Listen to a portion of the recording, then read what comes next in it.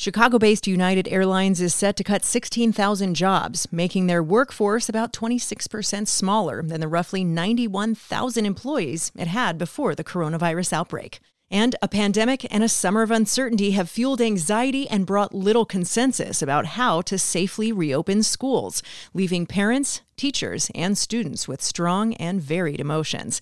Crain's government reporter A.D. Quigg joins the podcast today to talk about the topic, which is the focus of this month's Crain's Forum Deep Dive. This massive and quick expansion of e-learning that might offer new, flexible ways for kids to learn. Why can't a kid who doesn't have a selective enrollment school or an international baccalaureate program, why can't they hop in and take that class? We are not bound by geographical issues anymore. Kids can simply tune in. I'm Amy Guth, and this is Crain's Daily Gist. It's Wednesday, September 2nd.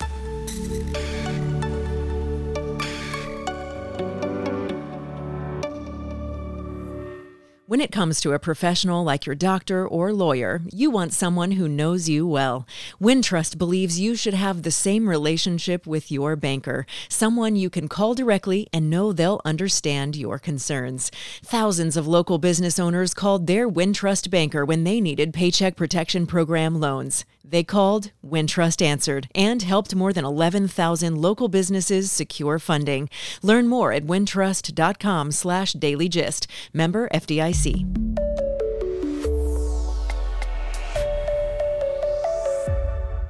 We're joined now by Crain's government reporter A.D. Quigg. Okay, so A.D., this month the forum takes a look at a topic that I think a lot of people are talking about, and that is, this year has been a lot, and as we have gotten to the back-to-school time, there's been very little consensus about about the path forward, and that's left parents and teachers and students with a lot of feelings. So talk me through the forum focus this month. Yes, so the general gist at the beginning was just education in the COVID era, and it was a very broad ask. Part of the project was just saying, in 3 words or less, parents, students, teachers, administrators, how are you feeling about the start of the school year? And all we heard was anxious, anxious, anxious, because people are put in these kind of no-win situations. And when I say people, I mean everybody. School administrators trying to figure out, is it safe to reopen and welcome kids back when we know so little about how sick kids might get or how contagious they are if they receive the vaccine? Can we physically set up our schools and our classrooms to keep students physically away from each other? And if we can't do that, how could we do remote learning in a way that is effective, that students can actually access? There are tens of thousands of students that don't even have internet access. Many don't have devices. There's the question of, can you really get little kids to watch a screen for hours on end? Then there's the feeling of teachers worried about bringing this home to their own families and friends. There were just so many unknowns and so many differing interests in this that we've never really had to confront before. We haven't thought hard about what an important piece of infrastructure schools are for everyone. It's not just where kids go to learn, it's where parents put their kids so that they can go to work. We schedule, even people without children like me, their year is still scheduled around the school year. It's where a lot of kids get fed. It's a safe space for kids. It's a gathering and community space.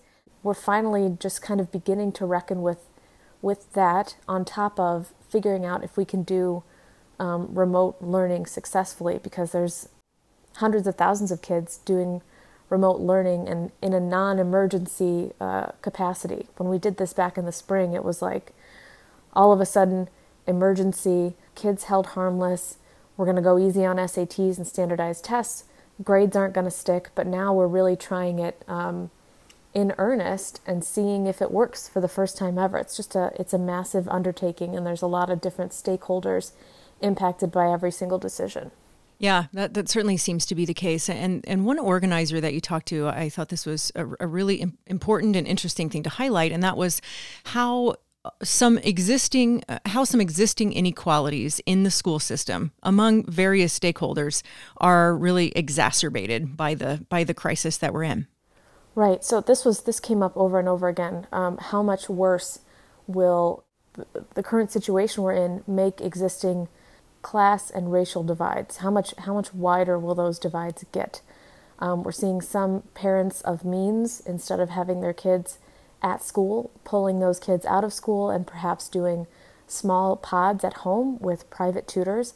We still have, by CPS estimates, 82,000 or so students that they know didn't have internet starting the year that still haven't responded to CPS efforts to get them connected to internet for free. There's also socio-emotional learning gaps that, exist during a regular school year, but with kids away from that structure and safe space and the interaction daily that they have with authority figures, teachers and administrators that care about them, will they be able to handle the stress and uncertainty and entirely new way of learning, and how much further back might those kids fall? There's also just like the outside stress for a lot of families, especially single parent families who have to figure out how to get and keep their kids on track while maybe going into work every day. And parents also potentially dealing with evictions, job losses, housing instability. How does that impact a kid's learning environment? Let's say you also have students or homes with multiple students in them. Are the older kids then expected to be a tutor to the younger kids? And how does that impact the older kids' learning? There's just so many variables that are so difficult to work around, and education is not a big space for differentiation. And big school districts like CPS are not used to having to move this quickly.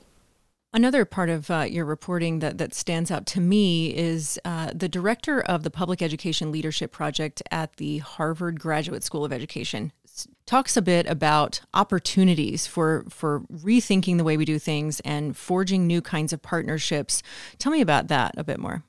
Yeah, there were some kind of bright spots or hopeful spots in all of this. It wasn't all dread. This massive and quick expansion of e-learning, being forced to try something completely new that might offer new flexible ways for kids to learn, maybe meeting kids where they're at, maybe giving kids access to teachers and resources that they might not have had before. I had someone say, why can't a kid who doesn't have a selective enrollment school or an international baccalaureate program, why can't they tune into a class that a professor or a teacher at one of the city's greatest high schools is presenting? Why couldn't they hop in and take that class? We are not bound by geographical issues anymore. Kids can simply tune in. What does it mean for parents who didn't have a computer or internet in the home to have computer and internet in the home now? Can they find new jobs? Can they access new resources? Can kids who are bullied at school access remote learning year-round? Are there certain kids that do better with a flexible schedule and remote learning? And then there's just kind of the broader picture about how we think about teacher evaluation, how we think about high-stakes testing, how we deploy personnel. There are school staff that won't be teaching, that don't normally teach. How can we use them in different ways? And how can we rethink what teachers can access, what students? So she's kind of hopeful that being forced to do this massive experiment in education might force school districts and school administrators into thinking differently about ways that education can be delivered, and if it can help in the long term kind of address those racial and class gaps we talked about earlier. There is some hope. There is some hope for innovation, and kind of being forced to adapt this quickly might end up with something good. But it takes long range thinking that is really hard to do in the middle of an emergency. Yeah, I think that's really what's emerging here. Is there's two very distinctive conversations, and that is, what do we do right now to get through this moment day by day and support people who are in it, and then what does the long term look like? And it seems like those two things are not that connected. They seem like very, very different conversations. No, and that, that's true in every industry that's grappling with this, right? Like our business, we have a bunch of people working from home now. What's the long-term impact then on downtown real estate?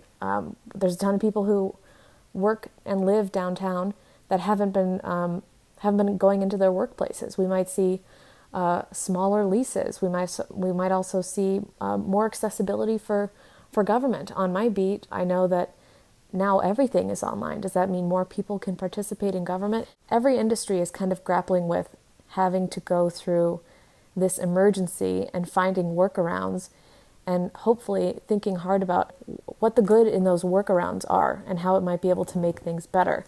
But the emergency aspect of this is so difficult to get around. CPS, for example, is still trying to figure out how to connect working parents with childcare and other resources so that they can continue to go to work. Because if you have to stay home with your kid and make sure they go to school, or if they're so young they can't be home unsupervised, what do you do? And there will be emergencies like this over and over, including I'm sure, and we've already seen this at some of the schools that are going back in person. We had St. Benedict Prep in Chicago, one of the archdiocese schools that's going back in person, have a COVID outbreak and have to shut down their junior high immediately.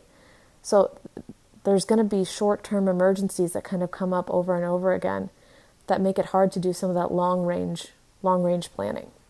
And what about concerns for issues long-term? Was there concern that you found around maybe long-term intellectual impact on students or emotional impact? What about that? Definitely. One study I read kind of early on was from NWEA, and they basically found that lowest achieving children could fall 2 or more years behind. And it's really difficult to measure how social isolation, stress over health and family finances, upended routines have messed with kids' social emotional learning. But Mark Kleisner, one of my favorite sources on this and one of the first people I talked to that kind of gave me a scope of how much they're worrying about, said, without the structure of a regular school year, he just fears students are going to fall behind a lot more.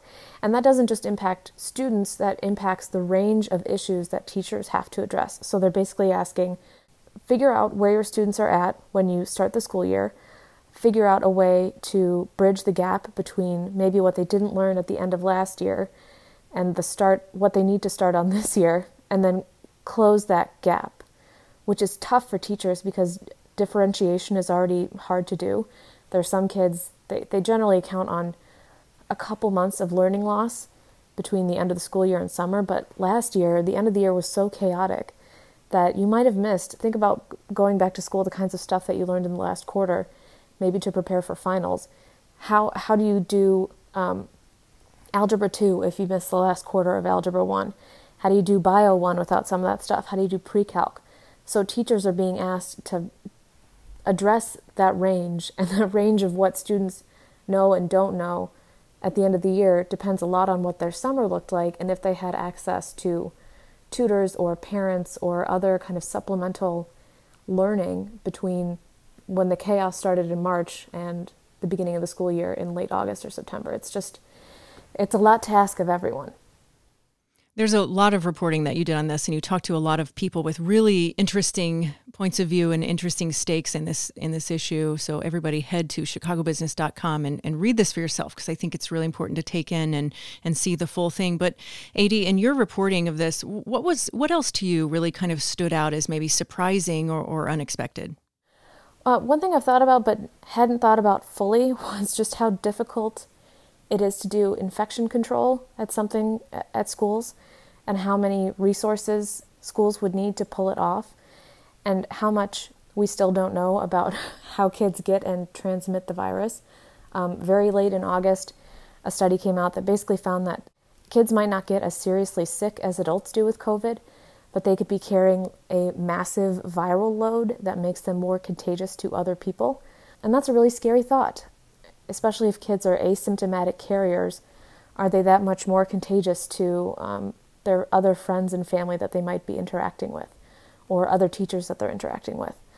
And schools are not ready for testing. First of all, we don't have cheap and easy surveillance testing happening at schools, so we can get ahead of infections when we need to. So having an idea of how many potentially infected kids you have roaming the hall, you might not know until they are already showing symptoms and sick and test positive. And given what we know about kids and viral load, they could have spread it to a ton of people by that time. It's possible to do infection control, but it takes a ton of work, and the fact that the school day is just so long and kids have only a certain amount of control. Not every kid might be able to keep their mask on all day, might be able to keep far enough away from other students or teachers, or are washing their hands in the surgical way that we all learned how to do back in January and February. It's just the health aspect of this, the testing protocol and infection control stuff, is something I hadn't thought hard about as to how it applies to kids. That was a really interesting conversation. And also what I heard from teachers, particularly CPS teachers, about how prepared they felt going into the start of the school year. The Chicago Teachers Union was very vocal that they needed resources and training to try to get this done. I spoke with a special ed teacher who has really high needs students this year, and they're really young, so it's hard to get them engaged on Zoom when they're so used to doing like high touch, one-on-one interaction with their teachers, and what a big challenge that is for teachers like that. And I'll be interested to see kind of how the labor battle continues to play out. We saw some archdiocese teachers saying, we don't want to go back, we don't feel protected, but don't really have a union to fight that battle for them. So when CPS gets through this first quarter and they kind of assess where they are in terms of infection rates in the city, what's that labor battle going to look like between CTU and CPS about a potential hybrid model coming back? And will this lead to another, because I cover politics, will this lead to another face-off between CPS, CTU, and potentially the mayor's office?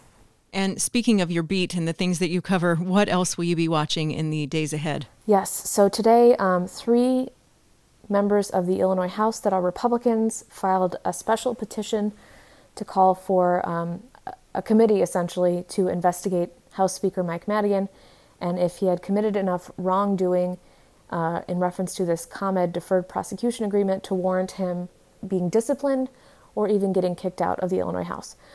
We found out about this in a very odd and out-of-order way. First, we got a statement from Speaker Madigan basically saying this is a political stunt before the election. I didn't know what it was actually about because he didn't speak much about the petition itself. We got another one from Democrat Majority Leader Greg Harris saying, yes, we're going to convene this special panel. It's related to a petition from 3 Republican members. We've only done this twice before in the past 2 decades. Once was for State Rep Derek Smith, who was accused of accepting a $7,000 bribe, and the other was for State Rep Louis Arroyo, who resigned before the committee could really get up and running. And then we heard Governor Pritzker talk about this today. I have never sat through one of these previously. I'm excited, I don't know if excited is the proper word, to see what this process is like and if we can get additional information about exactly what the relationship was between Madigan and ComEd that we don't have from the U.S. Attorney's Office. So basically, what information is out there that isn't in the deferred prosecution agreement with ComEd that we can figure out through these hearings. There's a lot going on your beat, so I'm going to let you get back to it, but thanks so much for taking the time to talk all this through today. Thank you. Coming up, the inaugural Chicago Business Leader Tracker, conducted exclusively by Crain's for the Harris Poll, reveals the latest thinking among Chicago executives on a range of issues affecting the city. We'll take a look at that and more right after this. Chicago Comes Back provides resilient leadership insights to help your business move forward from the pandemic. Delivered on Thursdays, this free e-newsletter features up-to-date information and guidance for Chicago's businesses. Sign up at chicagobusiness.com/Chicago Comes Back. This is the Crain's Daily Gist with Amy Guth.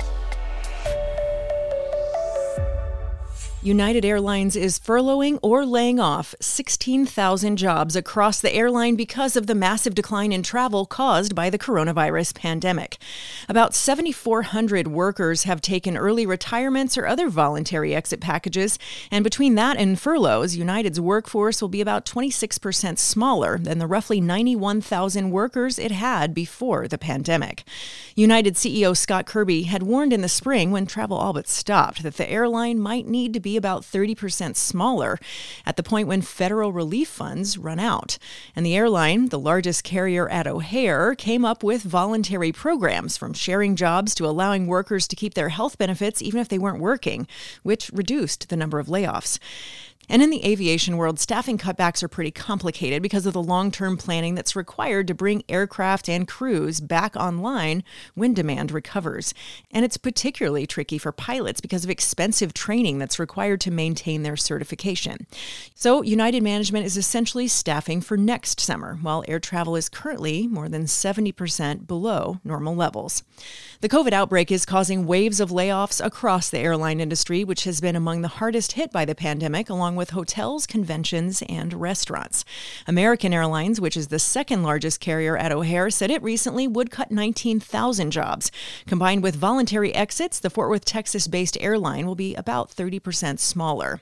American employed about 10,000 workers in Chicago prior to the pandemic.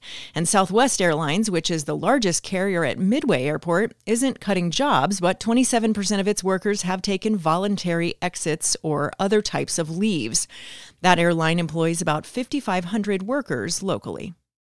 Chicago Department of Public Health Commissioner Dr. Allison Arwady said soon Indiana could be on Chicago's COVID-19 travel quarantine list.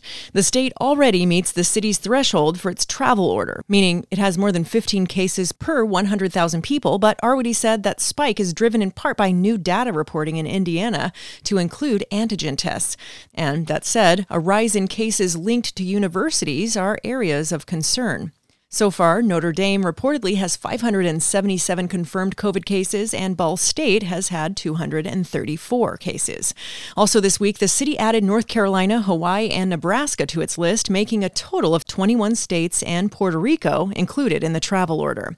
Arwady also said she's concerned about a potential second wave in fall or winter, saying, quote, "We are not seeing the very rapid increases like we saw in March and April that threatened to overwhelm our healthcare system.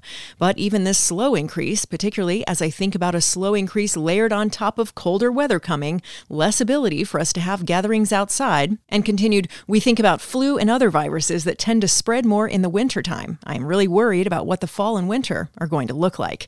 Arwady said she's concerned about high rates across the Midwest, and with some states seeing more cases in the last week than they've had at any point to date during the nationwide COVID outbreak, noting that Iowa is leading the nation in terms of COVID cases per capita. Governor J.B. Pritzker and the state's Department of Public Health also announced extra mitigation efforts would go into effect in the Metro East area. And that area, which is right there near St. Louis, reported a 7-day rolling test positivity average of 9.6%. Dining at bars and restaurants will be limited to outdoors, and social gatherings will be limited to 25 guests or 25% of room capacity. Party buses will be barred, and casinos will have to cut capacity to 25% as well. Metro East joins the state's South Suburban Region 7, which has had extra mitigation efforts in place since August 26th. Chicago-based Oak Street Health is teaming up with Walmart in a big bet on healthcare. The network of primary care centers, which went public last month, announced plans to open clinics at 3 Walmart stores in the Dallas-Fort Worth area. While Oak Street Health's current model focuses on patients 65 and older, the retail clinics expected to open later this year will treat patients of all ages. Walmart recently expanded other health offerings to include dental care and counseling, among other services, at certain locations in Georgia and Arkansas. CEO Doug McMillon said in a June statement that Walmart Health is still in a pilot phase, but that the chain is looking to open such locations in Chicago. And Walmart isn't alone in the mission. Walgreens plans to put Village MD clinics in several hundred of its stores in the next 5 years, and CVS Health plans to launch 1,500 health hubs by the end of 2021. You can find a ton of data about this next story at chicagobusiness.com, but here's the gist. The first edition of the Chicago Business Leaders Tracker, which is a survey of 200 local business leaders conducted for Crain's Chicago Business by the Harris Poll, reveals the latest thinking among Chicago executives on a range of issues from post-COVID work life to crime and law enforcement. And here are some highlights. Less than a third of business people polled say they're going to need all the space they currently occupy when the pandemic passes. But despite COVID and concerns about about public safety in Chicago, Governor J.B. Pritzker's proposed graduated income tax amendment has some favor. Overall, the survey conducted online from August 4th through 14th of owners and executives of small and mid-sized companies indicates that recovery from the pandemic is going slowly and may well be affected by concerns over unrest and crime in the city, as well as continuing pension woes. And companies are also thinking about bringing back workers, and in some cases, they're starting to do so from remote locations, with 94% saying they plan to have at least a quarter of their team return to the office within 6 months. When asked about returning at least 3/4 of the team to the office, 66% of respondents say they expect to do so within 6 months. Related to that, just 31% of those polled said they expect to keep all of the office space that they currently have. 34% said they intend to get rid of at least half of their space, and 6% say they've already dropped or changed their leases. Slightly more people said that fighting COVID ought to be a higher priority than reopening the economy, 29% to 18%, with 17% saying that curbing crime ought to be the top concern. As for Pritzker's graduated income tax amendment, on the ballot coming up on November 3rd, a total of 55% of those surveyed said they strongly or somewhat backed the proposal, compared with 45% opposed. Again, you can find all this data and check it out for yourself at chicagobusiness.com.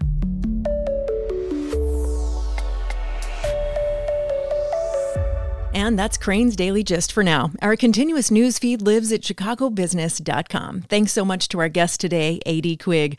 Be sure to subscribe to these conversations on Apple Podcasts, Spotify, Stitcher, or wherever you like to get your audio on demand. And find hashtag Crain's Daily Gist on Twitter, Facebook, and LinkedIn. And let's continue talking there about these and other business stories. Our show is produced by Todd Manley at Earsight Studios. I'm Amy Guth. Thanks so much for listening, and I'll meet you right back here next time.